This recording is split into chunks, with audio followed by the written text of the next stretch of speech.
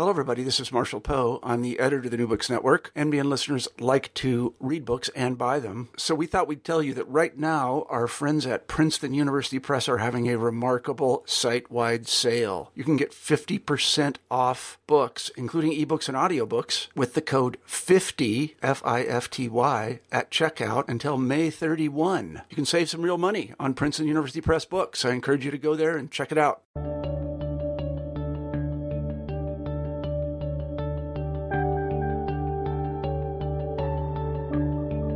Greetings and welcome back to New Books in History. I'm your host, Monica Black. As you know, we at New Books in History take it as our job to pick out exciting new books that the world needs to know about, and we interview their authors. And today I have the distinct pleasure of talking to William Davenport Mercer about his new book. It's called Diminishing the Bill of Rights, Barron v. Baltimore and the Foundations of American Liberty. It was very recently published. It only appeared just a few weeks ago with University of Oklahoma Press.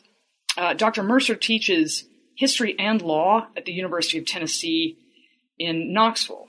And his book starts off with a seemingly small event long ago, the purchase by John Barron Jr.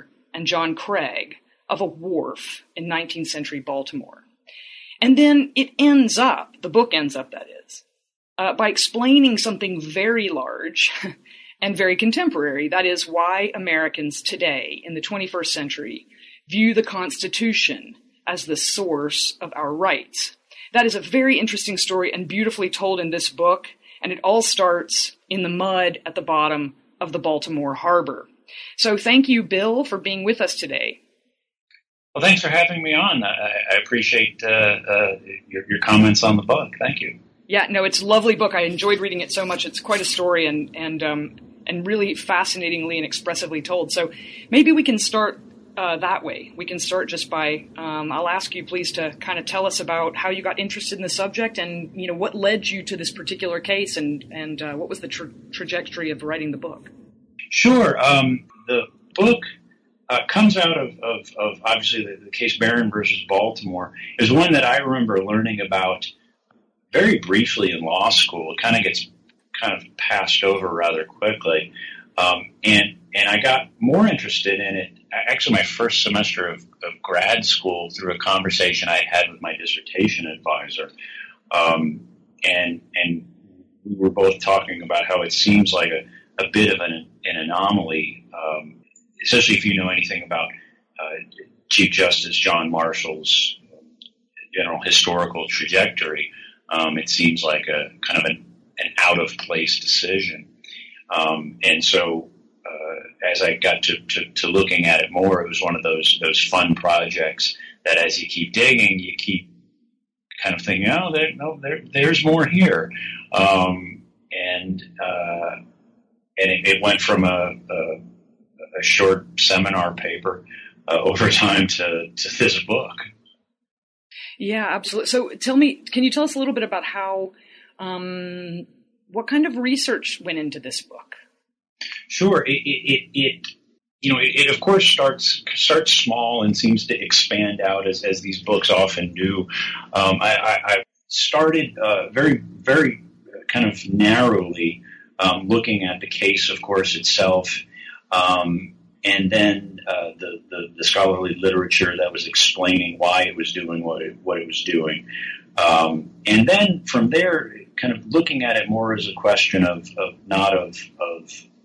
maybe the narrow issue at hand before the court, but the larger question of what do Americans think about their rights and where do they think those rights come from? And so the sources tended to branch out from there. You know, of course, you have the court cases and such, but also I found a lot of good documents up in Maryland and in D.C. The Maryland State Archives, where I first started out with this. Of course, the city archives came online a bit later. I found those to be really invaluable in that a lot of those documents had been really not terribly cared for until the state got involved and started funding the city archives so that scholars could get in there. And I found a whole host of information on Baltimore itself to better place what exactly was happening, so that it kind of contextualized what Barron and Craig were actually going through and what they were up against. So mostly we're talking the Maryland Historical Society, the Baltimore City Archives, the Maryland State Archives, the Library of Congress, even the National Archives. I'm sure everyone who's done one of these has had that piece where they spend an inordinate amount of time running down one piece of evidence that you know is going to end up being one sentence, but you still spend time doing it.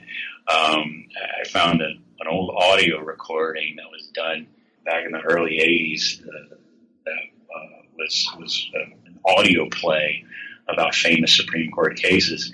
And amazingly, they had Don Amici narrate one about Barron versus Baltimore. It was great. And I was like, I have to find this. And fortunately, went up to the College Park branch and kind of pigeonholed the guy who was really nice enough to say, well, look, we don't have it today, but I know you traveled. I'll mail it to you. And he did. And I think it ended up being one sentence, but still very, very satisfying. I'm sure it was a very important sentence, too. It's a great sentence. No, every historian who's listening right now is thinking, yes, I know exactly what he's talking about. Whether you work in archives or in manuscripts or in some other sources, everybody knows exactly what you're talking about. Well, fill us in a little bit for the uninitiated. I am no longer uninitiated, having read your book, but for the uninitiated, what exactly was the case? I mean, who was Barron? Who was Craig? Why a wharf? Why Baltimore? Kind of give us the story. Sure. The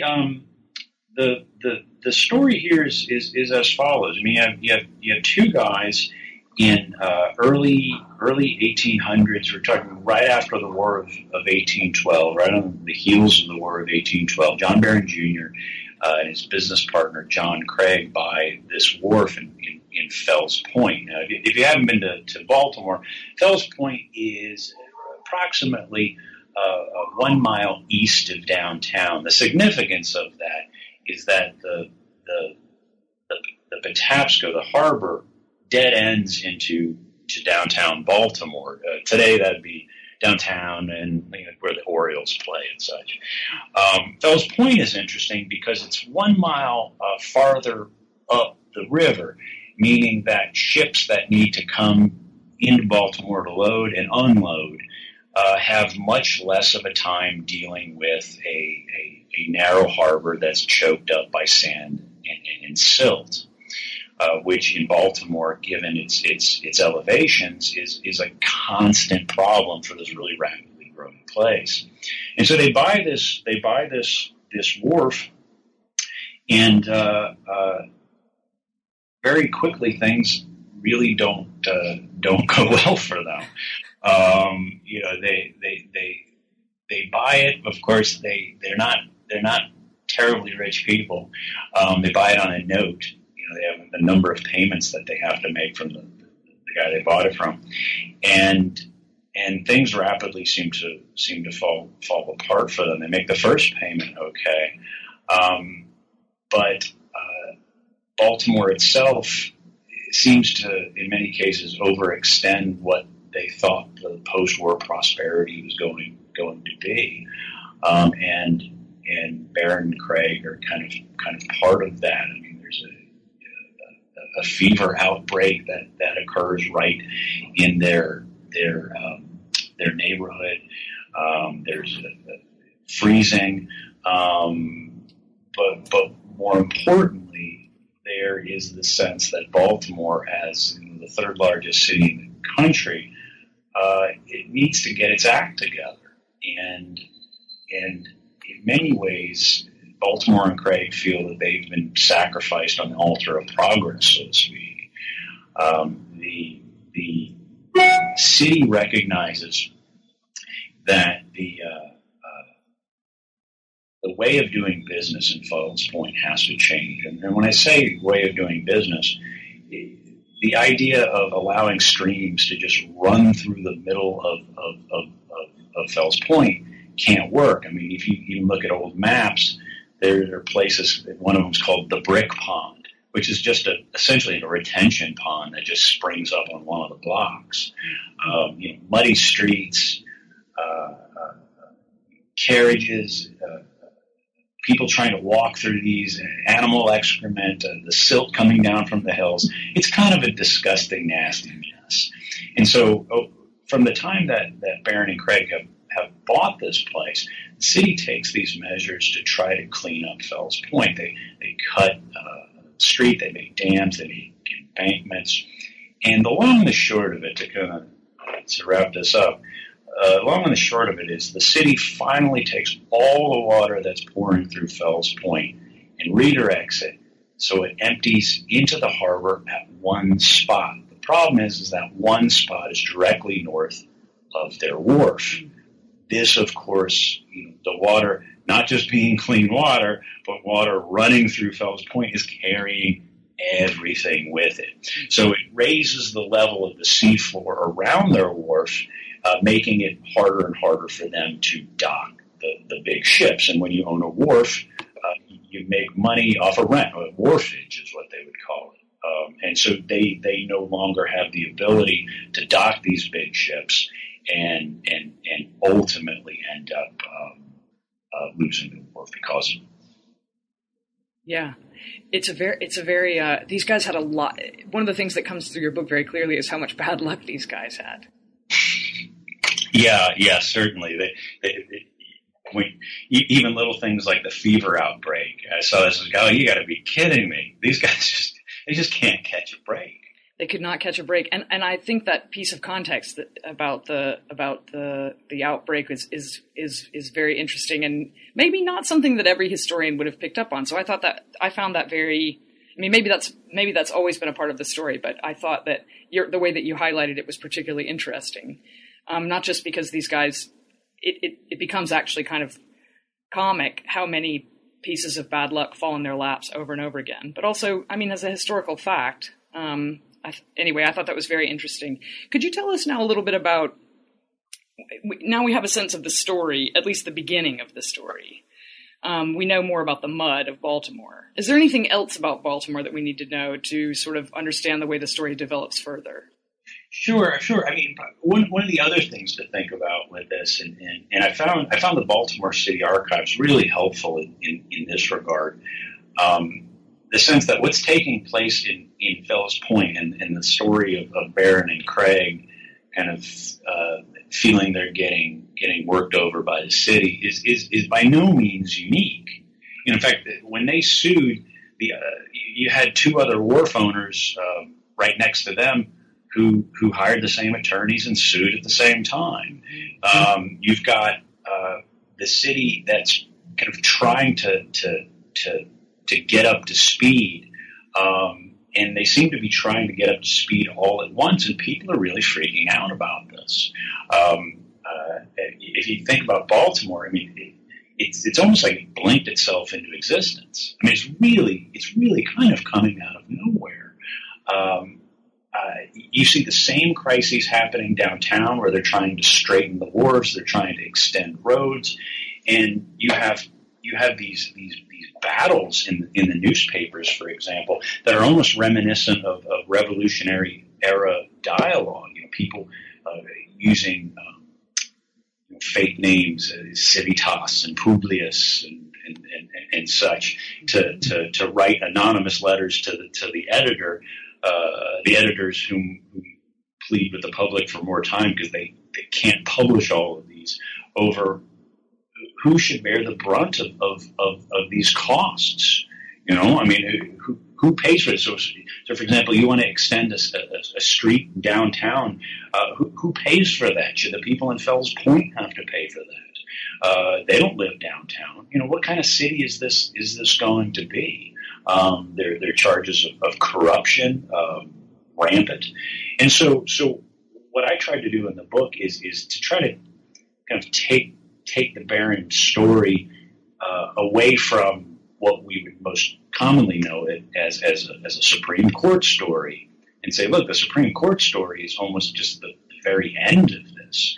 This tells us something much bigger about growth in cities like Baltimore in this era that are all dealing with, what's the best way forward, and who has to pay the cost, and what's the role of law in this, and how is the role of law changing to accommodate these developments. Yeah, I mean, these are actually issues that we still deal with now to one extent or another. They haven't necessarily gone away. No, absolutely not. No. You see this, the takings jurisprudence, well, the Fifth Amendment and the obligation to pay for takings of private property has long since been held as applying to the states. That by no means means that the problem has gone away. It's just you've got inverse condemnation, you've got regulatory takings, and there's say amongst lawyers a very healthy business still thriving among all of that. Yeah. Well, how does it go then from being this sort of local story in many ways, very local story, to being a much bigger story that extends even into our own time? So how does it, to begin with, how does it become a constitutional issue? Sure. The short answer is very slowly, but it gets going. All right.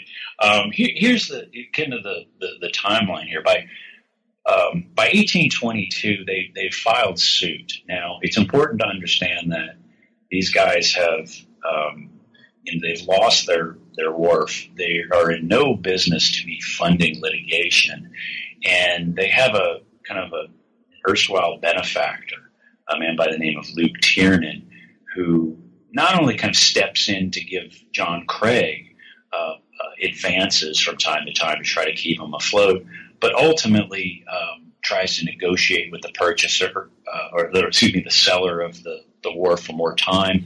And when the wharf is sold out from under them, they lose the lawsuit. The seller sues them for unpaid monies. It gets sold, and Luke Tiernan buys the thing. And so there's no question that Tiernan is the one that's really funding all of this, largely as, I think, a speculative venture in order to make some of his money back. Barron and Craig are from then on really kind of, I think, parties in name only. He hires good attorneys. He gets a good local guy, Charles Meyer, to bring the case. Files in 1822, and to show that not much in the legal profession has changed with respect to the brevity of our lawsuits. It doesn't go to trial until 1828. But what's interesting is there's and again, this is kind of goes back to what I said earlier, that the more you kind of kept looking at this case, the more interesting it got.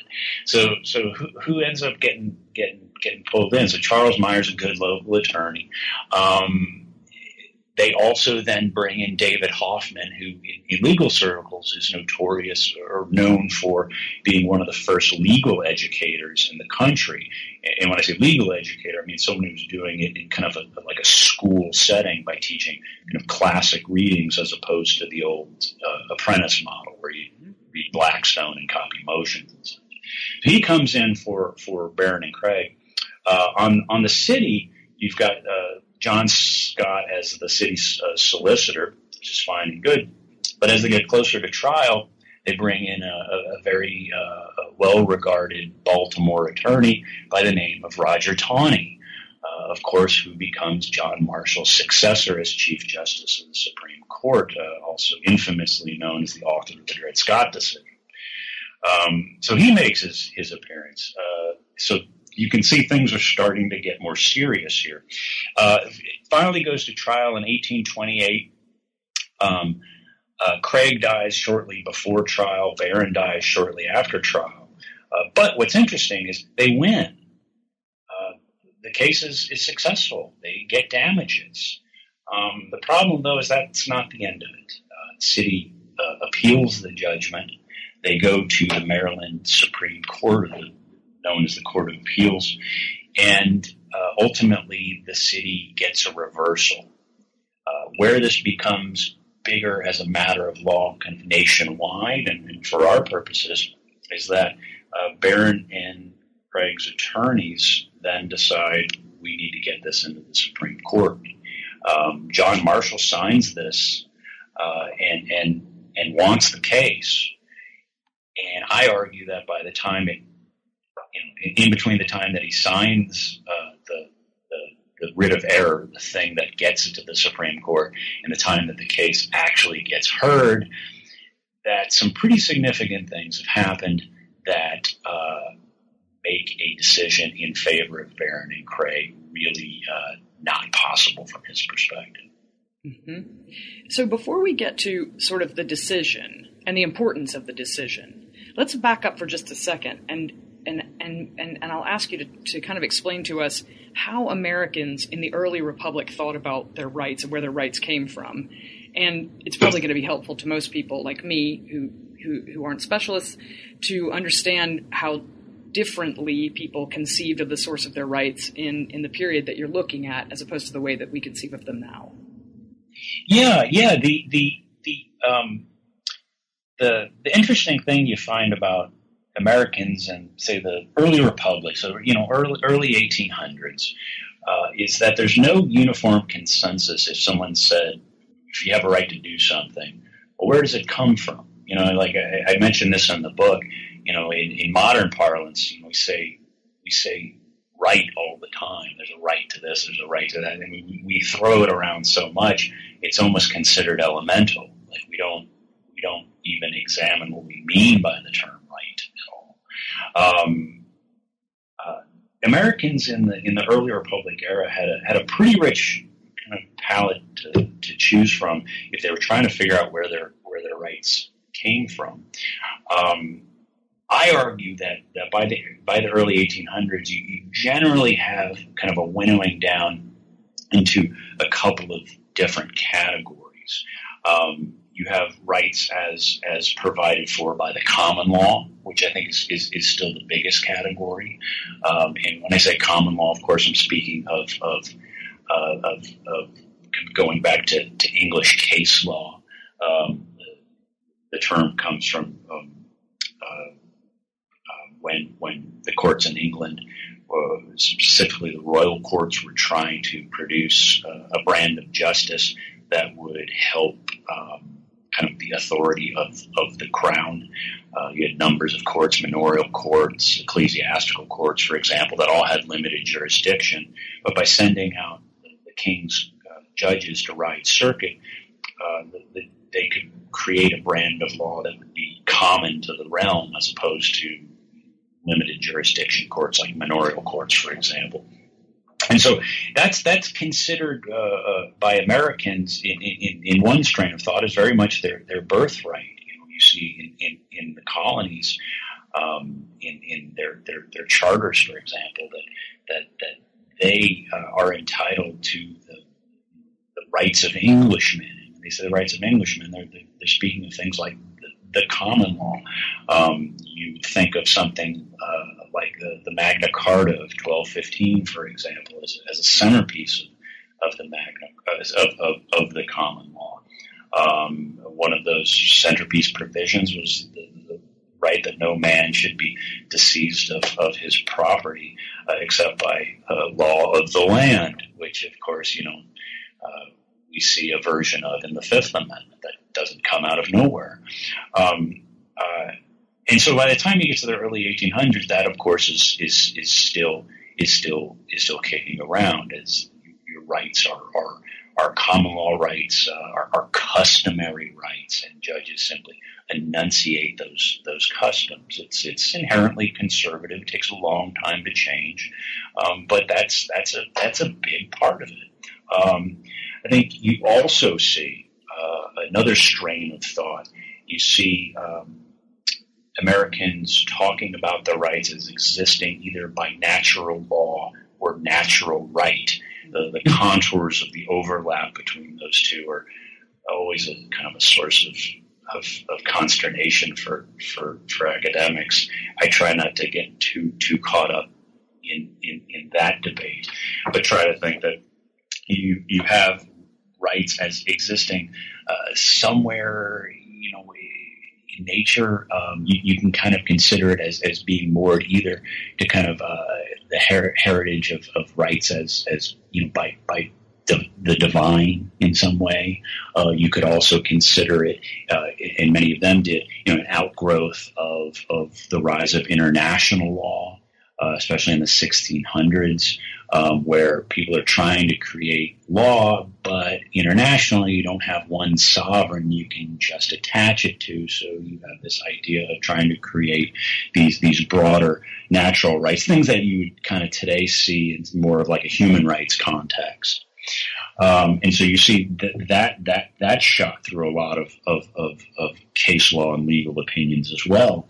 I think a third source of rights that I think has kind of winnowed down into the 1800s or early 1800s is rights as positive law enactments or right, positive law, essentially actions by like legislatures, for example. Statutes would be positive law. And you start to see that's coming online as well. And I think in many cases it's an outgrowth of the American constitutions that are being written that are declaring rights. But over time, I think it's a pretty short step to starting to look at those same documents as the fountain of rights. This rights as positive law enactment, I argue, is how Marshall looks at it in Barron. And then the last category is one of those maddening things for historians because not everything fits in a neat little box. People blending it. You'd see 2, 3 of these in say like a same judicial opinion, where they're just kind of all over the map. But point being is, for rights to matter in this era, they don't have to be tethered to any sort of written document. I find that's the minority view, though. Today, no lawyer is going to walk into court and claim a right and not have some kind of document that they can enter into evidence and show the judge. So interesting. So how do we get from a place where the sources of rights were many and they could be used in various combinations? The sources, that is, rights could be seen as being generated by multiple sources in some cases. How do you get from that situation to the situation that we have now where we see our rights as somehow emanating from the Constitution? And what was the role of Barron v. Baltimore and the Supreme Court in that change? Well, I think it's a slow transformation. Like Barron is interesting in that, like, we have this sense, and especially today, like get online and think of the tea leaves that are being written about Neil Gorsuch right now. Mm-hmm. Just the speculation, and we're hanging on every word now. What kind of breakfast cereal does Kagan eat? Will that tip something? But think about that. So I looked at the newspapers that had the reporting for the Supreme Court, and they, first of all, the Supreme Court is not really the Supreme Court like we think of it today. It was in the basement of the Senate. There were much bigger things happening in the Union at the time, and the newspapers that were reporting the Barron case would give no one any indication as to the magnitude of the issue before the court. So you don't see state courts actually citing Marshall's opinion for years. In fact, the trial court's decision was published in a magazine called The American Jurist, and that gets cited for decades, and it tends to get cited more than what Marshall wrote. But what's interesting, though, is that over time, the Barron decision becomes like an article of faith. So by the end of the century, you have courts that are talking about Barron as if that's the way it's always been, and anyone who would ever question it just must be out of their mind. How could that possibly happen? The best analogy I could probably give, there's a line from a rock song says, I've drank enough whiskey to turn a battleship around. Now, that's a mixed metaphor. But when do people start thinking of their rights differently? It's like turning a battleship around. Barron did not, I want to make it clear that Barron wasn't the thing that did it, but Barron was a step in it. And Barron is important because we then can look back at it and say, well, this is the Supreme Court, and we can look back at it with our kind of, we think of the Supreme Court as everything, and say, oh, then see, look, it's always been like this, and it's not, but it was an essential piece in kind of getting us to where we are today. Yeah, I've heard, it may not be true, but I have heard that you figure out a way to get Barron into almost every class that you teach somehow. That's kind of true. Yeah. If you take one of my classes, you probably have to hear that word at least once. You're going to know something about it when you're done. Yeah. Hopefully, I can stop doing that at some point. So when you teach it to students, when you're talking about it, what if you have a room full of undergraduate students, or maybe a room full of law students? What's the thing that you tell them if they didn't know anything else when they left the room, that they would know one thing about Barron? What is it? What's the takeaway? Oh, yeah. I mean, the takeaway is we have to appreciate that the way we think of rights today is not the way we've always thought of rights. And that's important because I think if you consider, for example, the Constitution as the thing that grants your rights, or maybe to be more charitable, for a right to matter, it has to be in the Constitution. I think that explains a lot about the Kagan breakfast cereal analogy. Mm-hmm. I mean,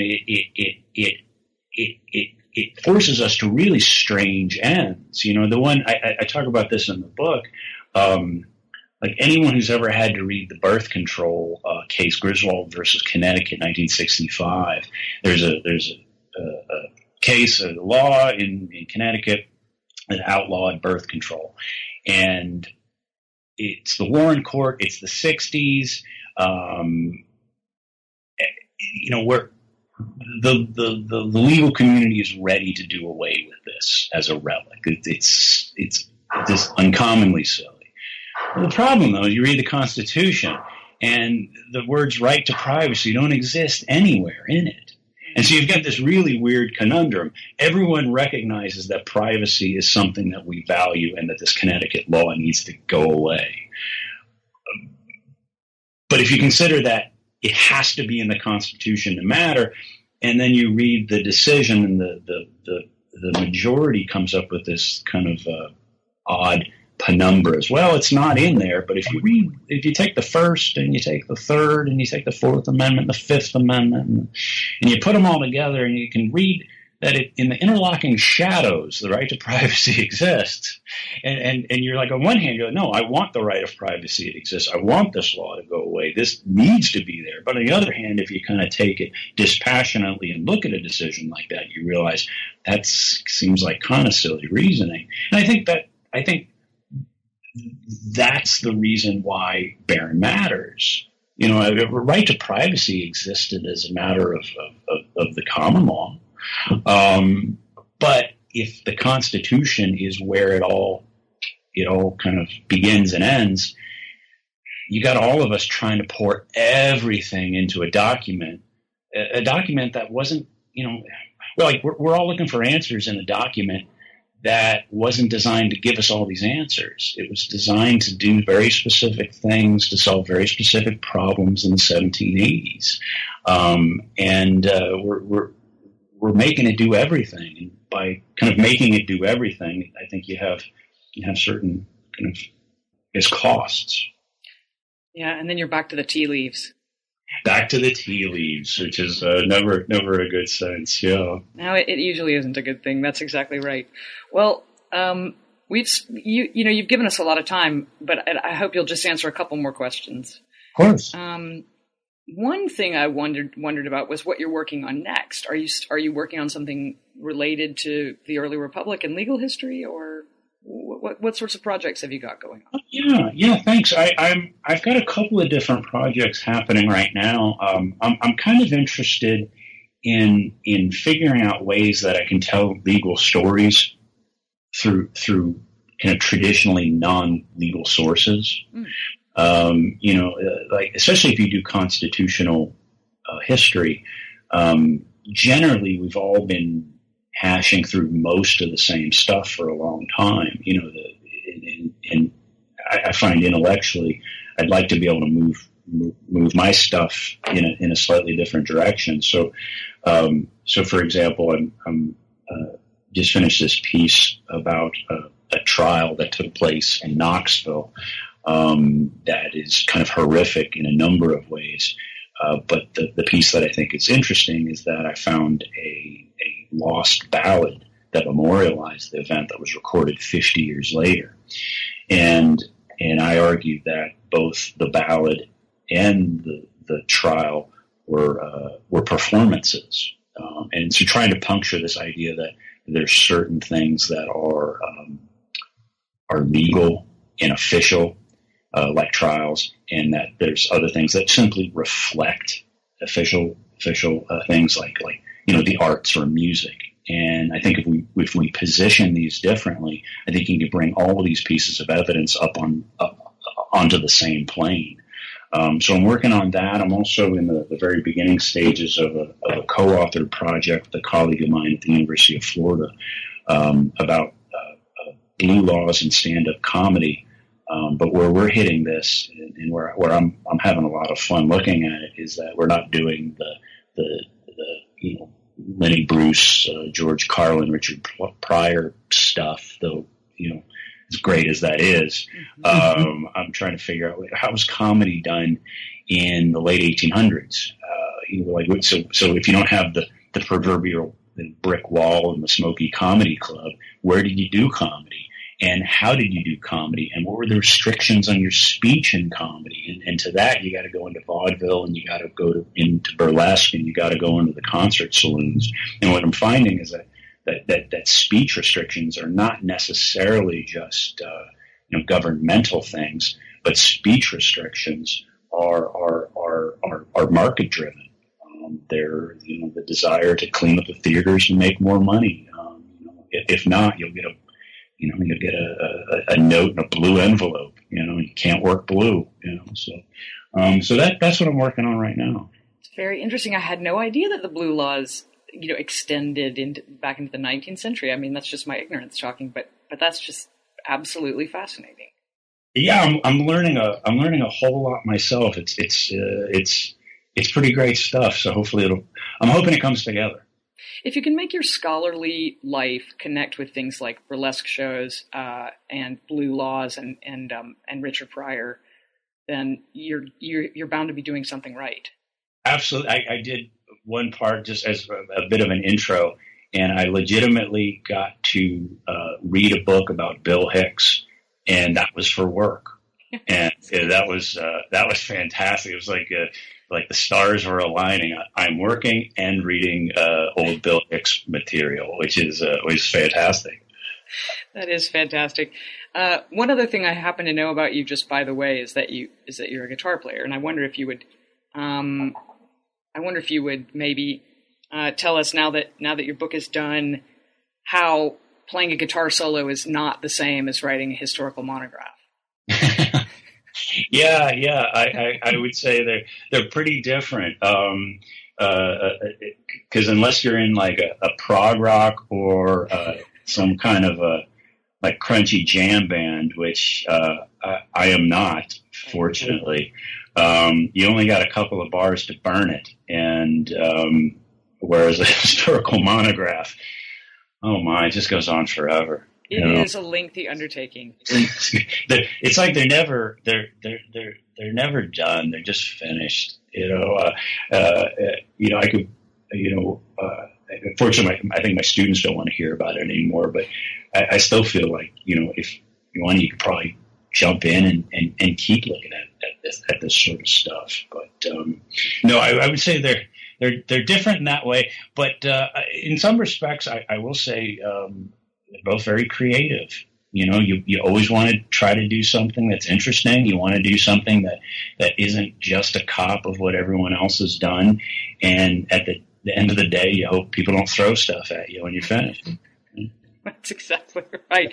Well, we've just had a tremendously interesting and engaging and funny conversation with William Davenport Mercer, who teaches history and law at the University of Tennessee. His book is called Diminishing the Bill of Rights, Barron versus Baltimore, and the Foundations of American Liberty, very recently published by University of Oklahoma Press.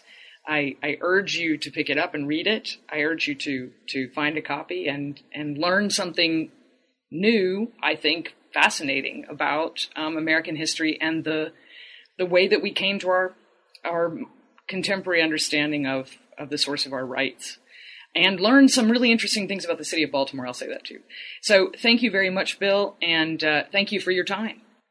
Hey, thanks a lot for having me on. I really appreciate it, and I hope people that listen to it like the book and as well. I will say there's a lot, of course, we can't get to in this, but if you are interested, not only is John Marshall make an appearance, but Andrew Jackson is here. There's a whole host of characters. John C. Calhoun threatening to tear apart the Union is there. There's a whole bunch of really interesting things that I had a lot of fun kind of discovering and talking about. And so if anyone happens to pick it up, I appreciate you checking it out, and I really hope you enjoy it. Thank you, Bill.